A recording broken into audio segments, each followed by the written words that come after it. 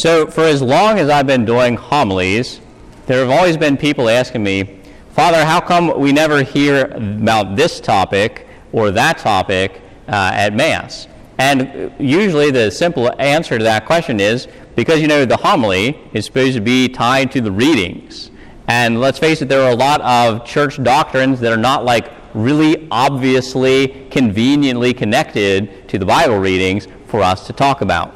And so if you've been paying attention to the bulletin, we have decided that once a month we're going to try and do more of a teaching or a catechetical homily to talk about some of those doctrines of the church. And so you'll have to let us know what you think, whether you get something out of these when we do them or not. But we wanted to start off today with asking the question, who can receive Holy Communion? And when should we receive Holy Communion? How often should we receive Holy Communion? So I'll probably try and break about twice in the course of the homily here to take questions. So if you got a question, keep it percolating there in the back of your mind, and we'll do our best to answer it. Now, we could begin, of course, by simply saying, who can't go to communion? Because the negative examples are always very specific and easy to deal with. But if we did that, we would miss the real focus of the church's teaching about the Eucharist. So where we need to begin is with Jesus, what he teaches us in St. John's Gospel. This is what he says. Amen, amen, I say to you, unless you eat the flesh of the Son of Man and drink his blood, you do not have life within you. Whoever eats my flesh and drinks my blood has eternal life, and I will raise him on the last day. This is what the Eucharist really is. It is the eternal life that Jesus offers us in his own body and blood. So who does the church say should receive the body and blood of Christ, the life that Jesus comes to offer us? As many people as possible, right? That is the short answer to that question. As many people as possible, we want to receive Holy Communion. So then when or how often should we receive Holy Communion? Here's what the Catechism says. The Church warmly recommends that the faithful receive Holy Communion each time they participate in the celebration of the Eucharist. Here's what St. Thomas Aquinas, that great doctor of the Church, says. He says, if you experience a growth in your love for God as a result of daily reception of communion, and your reverence is not in any way diminished, you should communicate daily. Now, there's some good caveats there that St. Thomas throws in that we'll come back to, but what's his point? If possible, you should receive Holy Communion daily, right? That's what Jesus teaches us to pray in the Our Father today. Give us this day our daily bread. There was a real influential heresy in the church several hundred years ago called Jansenism. And it said, well, if you want to receive Holy Communion, you should really be free from all attachment to sin. Your heart should be as perfect as possible, and you should be just on fire with the love of God in the Eucharist. Now, it sounds really good. It sounds really pious. But the Church said that is the wrong way to think about Holy Communion. That is a heresy. Here's what the Council of Trent said.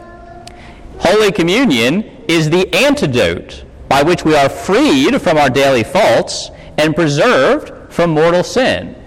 So hopefully we know, of course, that the very act of receiving Holy Communion forgives our venial sins, and as Trent says, strengthens us to keep us from falling into mortal sin. So what is Holy Communion? Not just food for the perfect, but medicine for sinners, right? St. Ambrose, one of the fathers of the church, he says it this way. He says, because I am always sinning, I am always in need of medicine.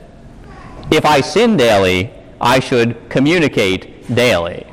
So that really is the teaching or the idea of the church. How often should I receive Holy Communion? As often as possible, as long as St. Thomas says, it's causing us to grow in love and in reverence for Jesus Christ. That's what the church wants. So that's the basic answer to that question. Who should receive Holy Communion? As many people as possible. And how often should we receive communion? As often as possible, as long as it causes us to grow in love and reverence. Okay, but we all know that there are people that the church says should not receive Holy Communion. So what are the rules about that? There are kind of two groups that the church has rules for. First of all, those who are not permitted by the church to receive communion. There's kind of like an external law that the church puts down saying these people cannot receive. On the other hand, there's another group of people who are not permitted not so much by an external law of the church as by an internal law of conscience. So, first of all, those who are not permitted by this external law of the church to receive. Here's a quote from a document called the Didache. This document is from the 90s, not the 1990s, but just the 90s, right? It's really old. And this is what it says. Let no one eat or drink of your Eucharist, but they who have been baptized in the name of the Lord. For concerning this also the Lord has said, give not that which is holy to the dogs. That last part might seem a little bit blunt for our modern sensibilities, but you get the point. In order to receive Holy Communion, you have got to be one with Christ. This is really the first group of people that the church says may not receive communion, those who have not been baptized. Because, of course, you've got to be part of the body of Christ if you're going to receive the body of Christ. So that's fairly straightforward. You have to be a baptized Christian in order to receive Holy Communion. Now, there's a second group of people who the church says are not permitted to receive Holy Communion, and those are other Christians who are not Catholic. So for most of us, that means Protestants. All right? Our Protestant brothers and sisters, the church says they're not allowed to receive Holy Communion. We might say, well, why is that? They are baptized. They believe in the same God that we do. They worship Jesus Christ just like we do. So why can't they receive Holy Communion with us? The simple answer to that question is, when we receive Holy Communion, it doesn't simply bring us into a deeper communion with God, with Jesus Christ as the head, but it also brings us into a deeper communion with the church, that is, the Christ body. And so, the sad fact is, we are not in communion with our Protestant brothers and sisters, and they are not in communion with us. See, this law really goes both directions. They're not permitted to come here and receive Holy Communion, but also, if you go to a Protestant service, like for a wedding or a funeral or some other reason like that, you, as a Catholic, are also not permitted to receive Holy Communion if they offer it at their service. Now, they may say, anyone is allowed to receive Holy Communion here at our church. That's great, but we're telling you, you're not allowed, right? That's the law for Catholics. Why? Again, because we are not, sadly, we're not in communion with one another. One of the most obvious ways that we see this is about Holy Communion itself. You know, for most Protestants, the Lord's Supper or Holy Communion is a symbol of his death, not, as we believe, the real presence of his body, blood, soul, and divinity. But now you will find some Protestant groups who say, we believe that the Eucharist really is the body of Christ. So that sounds good. Like on the surface, that sounds like, hey, we believe the same thing. We should be able to get together in our services. But if you go deeper, it's not, sadly. You know, the other year, we had those big ecumenical events with the local Lutheran churches because we were having the anniversary of the Reformation. And I asked the Lutheran pastors, it was very interesting, I said, now, in your churches, when you're done with Sunday services, what do you do with your communion hosts? And they said, well, we just throw them away. Because, you know, we believe that they really are the body and blood of Christ during church, but after church, they're just bread and wine again. It's about the faith of the community, see? So that sounds on the surface like it's the same, but if you dig deeper, there are these real significant differences in what we actually believe. So, again, that's a sad thing. We should pray and work for the day when all Christians are united again, when we can all receive communion with one another again. But for the time being, we are not in communion with our Protestant brothers and sisters, and so they are not permitted to receive Holy Communion here at our churches. There's one other group of people that the church says by an external law are simply not permitted to receive Holy Communion, and that is Catholics who are excommunicated or put under interdict or some other penalty like that, right? So if you've done something really awful and the church says we are going to put you under excommunication, which means you're cut off from the body of Christ, then you can't receive communion or any of the other sacraments of the church. And of course the church does that as a way of motivating people to change their lives and to return to the right practice of the faith. So those are really the groups of people who are simply not permitted to receive Holy Communion. Any questions about that so far, about anything we've talked about so far? We'll take a couple of questions real quick if anyone has one. Yes, sir. So when someone is excommunicated, is that made known publicly? So excommunication is typically made known publicly, yes. It usually has to be an official decree. There are a couple of situations where excommunication happens automatically without a public notification. Probably the most common example of that would be a woman or anyone else who is involved in an abortion. They are automatically excommunicated. But whenever someone is automatically excommunicated like that, you can also have that excommunication lifted by simply going to confession. The priest has the power to do that. So if it's a public decree, it's got to be lifted by a public decree. So you would know about it. Everybody would know about it, typically, if somebody was excommunicated like that. Does that answer your question? Yeah. As somebody asked me earlier, how come we don't excommunicate more people? And I don't know the answer to that. There's probably a lot of people out there, politicians, who deserve to be excommunicated for their own good, right? But anyway, that's up to the bishops. So, any other questions? Yes, sir. Yes, about the excommunication. Okay, you say that they're excommunicated. Well, they say, well, that's too bad. I'll just receive communion anyhow. So. Well, yeah, right. So you may not be able to stop people from receiving communion when they shouldn't, but again, the church lays down these laws, not because she has police who can go around and control people, right, but as to teach them what is good for their souls, right? So yeah, you're right. I mean, you may not be able to stop people, but God will judge them on the last day. They have to answer to Him. Well, I mean, if somebody's excommunicated, I think that they're going to have some serious talking with. Yes, they will have some serious talks with God if they're excommunicated. Yes, ma'am. I know that I understand the communion and the understanding. Like, you don't want somebody coming here that really doesn't have a true understanding that that's the actual body and blood of Christ.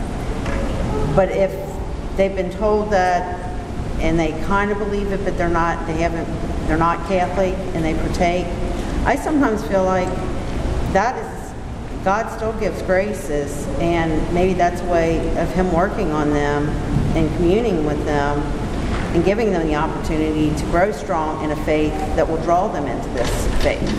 But if they don't have that opportunity, they may never develop that, or it may not be developed. So I kind of sometimes think if it's what God wants for all of us, why aren't they welcome here to receive it? I can see why we shouldn't in other churches, because we recognize that's not truly the body and blood of Christ, but here it is, and all are welcome. Well, okay, that's a fair point, but what we would say for those people who maybe do have some kind of a belief about the Eucharist, and they come here, and are they receiving the grace of the Eucharist even though they're not Catholic? Like the Catholic Church's belief about that, or understanding of that, is we want you to have the right understanding of the sacraments in order to really receive them well. So does God decide to give people grace in certain situations even though they're doing what they shouldn't be doing? I mean, only God can answer that question. I'm sure that he is always merciful and loving, but as a policy, we're not going to say people can come here with the wrong understanding of communion and receive it, right? We want them first to have the right understanding, then receive it. So, all right, let's move on. The second group of people here who the church says shouldn't receive communion are those who really shouldn't receive communion because of an internal law of conscience. So let me read you this passage from 1 Corinthians chapter 11. St. Paul says to the Corinthians, "Whoever eats the bread and drinks the cup of the Lord unworthily will have to answer for the body and blood of the Lord. A person should examine himself, and so eat the bread and drink the cup. For anyone who eats and drinks without discerning the body eats and drinks judgment on himself. That is why many among you are ill and infirm, and a considerable number are dying."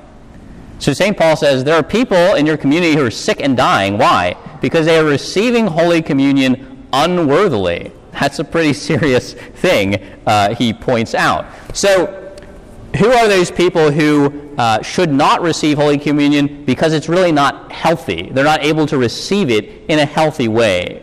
First of all, those of us who are in mortal sin, right? The Catechism says, anyone who desires to receive Christ in Eucharistic communion must be in the state of grace.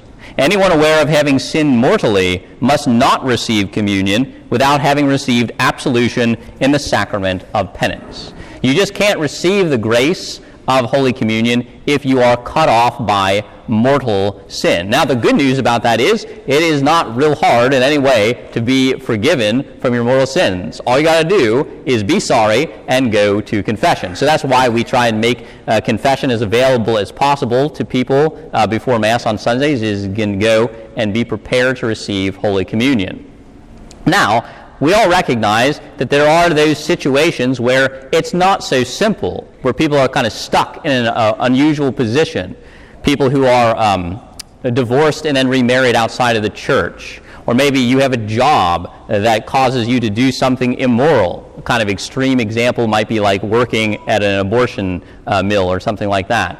Or maybe you are contracepting, but you're not just like taking the pill. Maybe you have one of those like medically inserted devices, that stays inside your body for a certain period of time. So there's situations where you can't just change your behavior at the drop of a hat necessarily. And so what about those people? I think that's a real problem that we all kind of know is there, but nobody really knows what to do with. Now, unfortunately, a lot of those people just stop coming to Mass.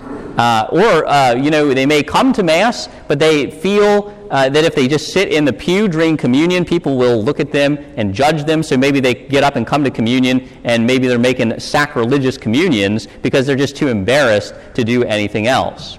Now, I have met plenty of people in my life who have been in this situation and have chosen, sometimes for years, to come to Mass on Sundays and not receive Holy Communion.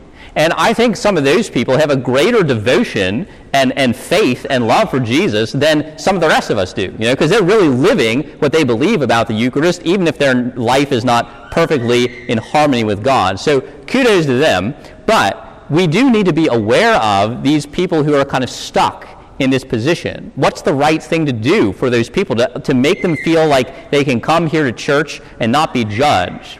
I don't know. I'll make a suggestion at the end, but I just think it's a problem that we should all be aware of and do our very best to help those people feel like they are part of our community, even though they shouldn't receive Holy Communion. The last group of people here who, by this kind of law of conscience, shouldn't receive communion, listen to this quote from St. Alphonsus Liguori. He's one of the great moral teachers of the Church. He says this: "It is an error to grant Holy Communion to those who frequently fall into serious sin and show no inclination to repent or amend their ways, or to those who receive Holy Communion despite their attachment to deliberate venial sin without any effort on their part to avoid them." What's he saying there? Not just if you're in mortal sin, but even if you're just committing a venial sin, like you're staying up every night eating a half gallon of ice cream or something like that, right? But it's deliberate.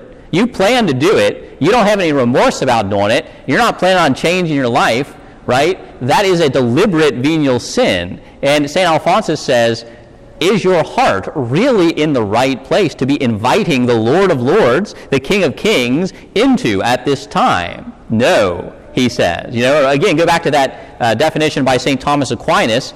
We should receive Holy Communion if it's helping us grow in faith or in love and reverence. But if it's not, then there's something wrong with our hearts. And he says, or St. Alphonsus is suggesting, maybe we need to refrain from communion until we are ready to go. Now, again, that's not hard. All you got to do is change your heart. Repent, right? That's why at the beginning of every Mass, we have that moment, I confess to Almighty God and to you, my brothers, right? We have that opportunity to change our hearts and to repent. So it's not hard. We just have to do it. And, St. Alphonsus goes on to say, it's not a bad thing, even if we haven't committed any sins, every once in a while, to just not receive communion for the sake of thinking about what a great gift Holy Communion is, to really appreciate and desire communion in a new way. So I'll leave you with this. I don't know if this is a great idea or not, but going back to those people who are stuck in mortal sin for a certain period of their life, what it would happen if, there's 52 Sundays in the year. What if 1 or 2 Sundays a year, each of us decided, I'm not going to go to communion this Sunday as a way of really appreciating the gift of the Eucharist, focusing on that? What would happen is people would no longer be able to tell why somebody was sitting in the pew, whether they were in mortal sin or whether they were trying to grow in their devotion to the Eucharist, and they couldn't judge them anymore. And maybe that would make people feel more welcome, like they can come to church even if they're not able to go to communion. I don't know if that's the right thing to do or not, but I just throw it out there as an idea because St. Alphonsus says this can be a way that we grow in love of Holy Communion. So, any questions about that section of it? Yes, ma'am. How many times are you required to receive communion a year? You are strictly required to receive Holy Communion once a year during the Easter season. That is the only requirement that the Church lays down about communion. But she says, go a lot. That's the real attitude. Any other questions? Yes, ma'am. If someone is divorced or not remarried, they are permitted to receive communion? Yes. Just because you are divorced, that does not prohibit you from receiving communion. It's only if you're divorced and then remarried without an annulment, right? There was a time way back, decades and decades ago, where you were excommunicated if you got divorced. That was because the culture was very different and divorce was understood in a different way by the people of that day and age. But that is no longer the case. All right. Well, thank you, everyone. I thank you all for your questions, for your attention. Hopefully this has been beneficial as far as your own understanding about the reception of communion. Hopefully this will allow you to explain it better to others as well. Most of all, by growing in our knowledge and understanding of our faith, that should allow us to grow in our love for Jesus Christ. Immaculate Heart of Mary,